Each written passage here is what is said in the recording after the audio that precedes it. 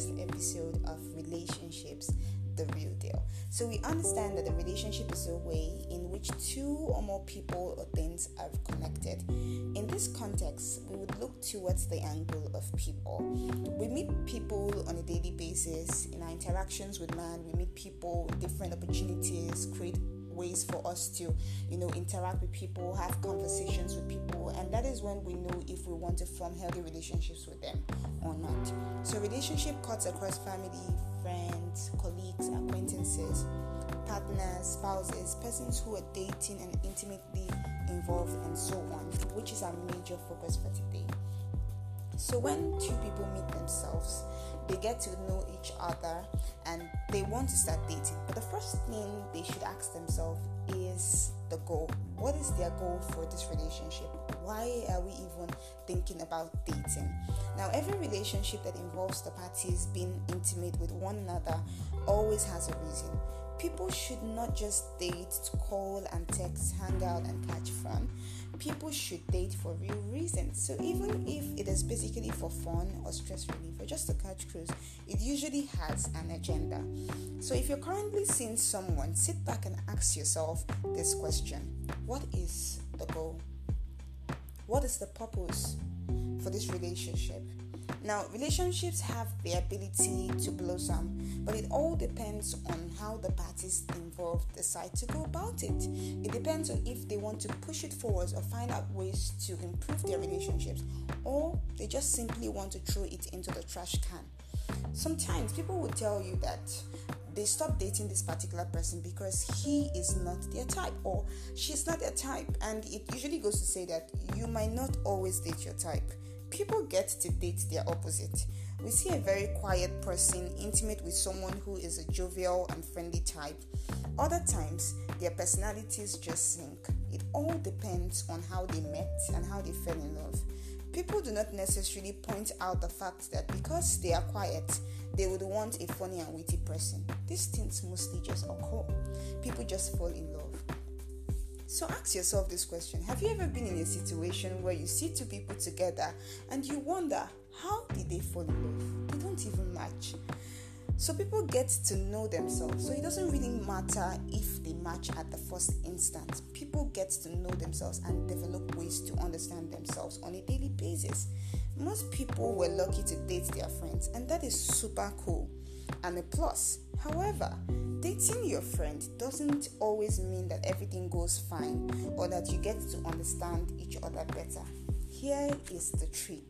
People act differently in relationships that involve them and their emotions. So the person you understand so well as a friend, trust me, that is still going to come in handy, is a total different person in the relationship. So why not try understanding your partner in the relationship? And this is certainly because the situations are different. Do not get this wrong. It is a huge plus to date your friend because you understand some things about them. Anger spike, favorite food items, topics, hangouts in restaurants and so on. However, when you date them, try linking all these factors, but still afford them the opportunity to reveal their lowest self to you. Now, let me hint on anger spike.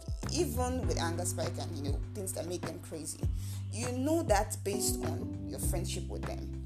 But do you know what makes them angry in a relationship? Think about that.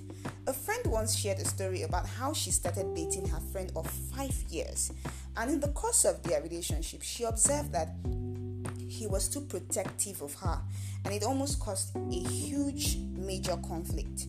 I asked her if she ever felt this way in their friendship, and she said no. She also got to find out that he was not so much of the calling type, and she was the calling type. Now, this is someone she had almost every funny and probably stupid conversation with. But it occurred to her that these conversations were mostly on chats and, physical conversations where they had to play and talk about their life and their passions. The fun fact is they are still together, fortunately. However, she needed to understand this part of him and reconcile it with her wants. She needed to understand that this is him, or this was him in our friendship, but this is him in our relationship, and understand ways to link them together. Now, relationships can never be so rosy. There would always be room for attitudes and characters that need improvement or tolerance. There will be times when one party is feeling left out and lonely. Talk it out. You need to come to the reality that the other person is not and cannot be perfect. And that applies to you also, because nobody is perfect. We all try to strive towards the idea of perfection. So whatever you do, understand that you are both from different families and obviously have different upbringings, experiences in life, even in relationships. So do not expect that the other party behaves in a certain way, or do not impose that the other party behaves in a certain way. If it is something that affects you so much, talk it out. It takes us to the topic in our next section. The next episode is going to be talking about communication in relationship, healthy communications. So let me give you a little hint of what we are going to be talking about. The idea of communication, which can never be overemphasized. The importance of communication in your relationship, which I must state cannot be half-baked. The arguments you would avoid if you have a healthy communication in your relationship with your partner, and so on. So join me on the next episode of Relationships The Real Deal as we discuss ways to improve your existing relationships through communications. Episode drops on the 3rd of March. Most importantly, listen to this episode again and help your relationship today. Have a pleasant day. My name is Amanda Sibi.